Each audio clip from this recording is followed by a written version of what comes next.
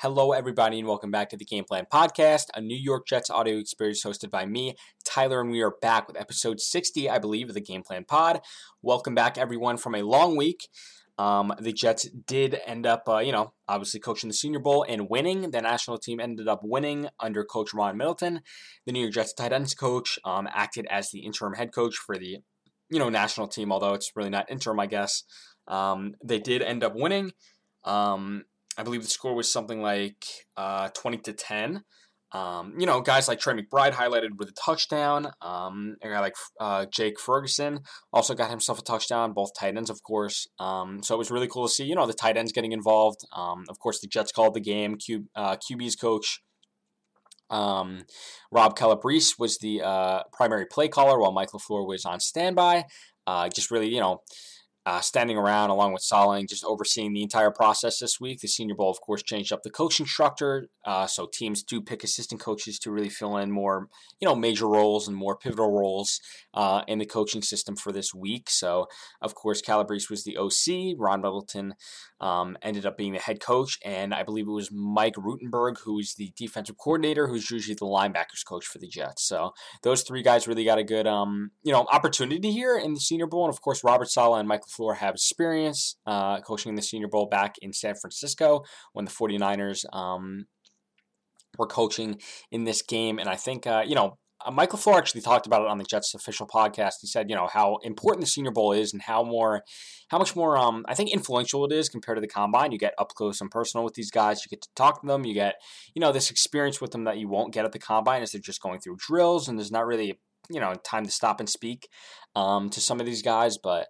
Kyle Shanahan, of course, under had a lot of say, in the Senior Bowl, and I think it really helped them, draft a guy like Deebo Samuel, who they saw down there in Mobile, and I think hopefully the Jets can get their guy like a Deebo Samuel. That would be game changing. But I'll just take a Trey McBride or a Jeremy Ruckert or a Jake Ferguson to complete the tight end spot there. But speaking of tight end, the Jets should go out and not only draft a tight end, but I think look at free agency for maybe a stopgap player. And I think Connor Hughes, the Athletic, said the same thing. I think he said, go out there and try to get your Evan Ingram, try to get your David Njoku from the Browns, Evan Ingram from the Giants, and, try to get your tight end room, to compete with each other and try to get, a competent room there. Because, of course, last year the Jets had guys like Tyler Kroft and Ryan Griffin and Trevon Wesco highlighting the room.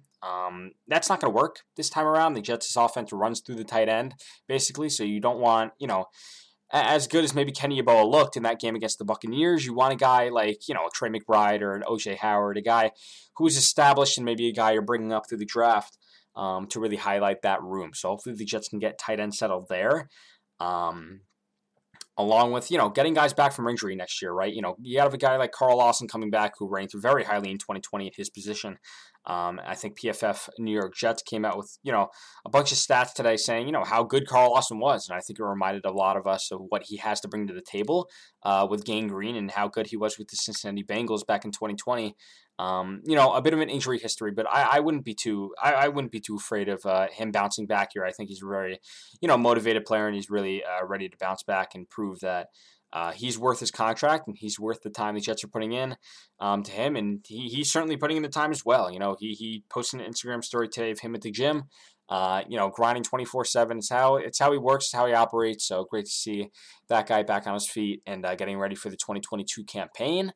Not officially draft season yet, but of course mock drafts are starting to release, and I see a lot of, different guys being mocked to the Jets at number 4, and I thought I would give my opinion on this podcast, even though we have a couple months to go here. I think, I see Kyle Hamilton, how the Jets may be interested in Kyle Hamilton, number 4. I'm not the biggest fan of taking a safety that high. It's not really any PTSD to Jamal Adams. It's really just, I think you can get better value at the position, for a position at number 4. I would look at, offensive line, offensive tackle.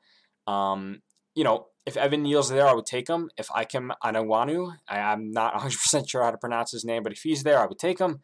There are other guys at that spot. Not the biggest fan of cornerback either there. I think you have better opportunities to take, more of a playmaker or, an offensive lineman there to round out your offense a little bit. Of course, if Kayvon Thibodeaux drops, you take them. That's not really if any of those top two edge rushers drop, Aiden Hutchinson or Kayvon Thibodeau, I think you really pull the trigger on either one of those guys. I don't think you really hesitate to run the card to the table. There's a little, some rumors out there that Thibodeau may drop due to work ethic or not enough fire, under his belt. I don't really understand it. I feel like, someone brought it up, these Oregon players, Justin Herbert and, Penny Sewell and now Kayvon Thibodeau getting all this heat before the draft. I don't really understand it. Justin Herbert, of course, I think it was the same thing. He's a quiet kid. He doesn't have that fire. Same thing with Penny Sewell. He can't play multiple positions. He's not versatile. I don't really know what some of these guys are talking about. I feel like Kayvon Thibodeau would be a perfect fit for the Jets, and I don't think there's any issue with his work ethic or, any resilience problems or, anything like that. So hopefully if he falls to 4, I think you pull the trigger immediately. I don't think you hesitate to draft a guy like that, especially number 4. Moving on to number 10, I'm looking wide receiver. I'm looking, at a guy like Treylon Burks if he's there. Garrett Wilson as well from Ohio State. Some other guys at that spot were being discussed. You could also take an offensive tackle there if you feel, compelled to pick one that high, even though I don't think there's going to be too much talent there at number 10 left. Those top prospects there, the 2 I named at least. There are other out there, but I'm not too sure 10 is the spot to do it. Wide receiver is, of course, a position in need for the Jets and one they could address via trade or free agency. I think the Jets will be aggressive to get a number 1 wide receiver through the trade market. And we've spoke previously about this. Joe Douglas is looking to get aggressive. He's looking to get that number 1 weapon for Zach Wilson, much like the Bills did for Josh Allen with Stephon Diggs. So hopefully the Jets can go out there and acquire, a number 1 wide receiver and guys like Calvin Ridley or Amari Cooper, who may even be cut, Amari Cooper, reportedly, but I don't think it's going to happen. He's only, of course, 27 years old, a great player. I think he would do wonders for a guy like Zach Wilson, who is, just, in the midst of his development. I think it would prove very, very, very helpful to a guy who, second-year Zach Wilson can really thrive under, the help of Amari Cooper, Elijah Moore, and possibly a draftee. Who knows? So that offensive line should also be much improved moving into 2022 and beyond. So other than that, that was really all I wanted to touch on. A bit of a quick episode, a fast talker, just to get some of my thoughts on the table and let me know what you guys think. And the comments on my Instagram and DMs are always open if you want to just chat about the NFL and Jets-related items. Just hit me up on New York Jets Game Plan on Instagram and Twitter, New York Jets Game Plan. Make sure to read some of my stuff on the Jet Press. I do write on there, not as frequently as I want to, but I should be able to, write a bit more articles on there as the offseason progresses. So really appreciate everyone sticking around for this episode. Make sure to check out all the other episodes on, the podcast page. I really appreciate it, and I really appreciate all the 5 stars and feedback that I've been getting on there as well. So I will see you guys next week with another free agency preview and more of that great stuff. See you next week.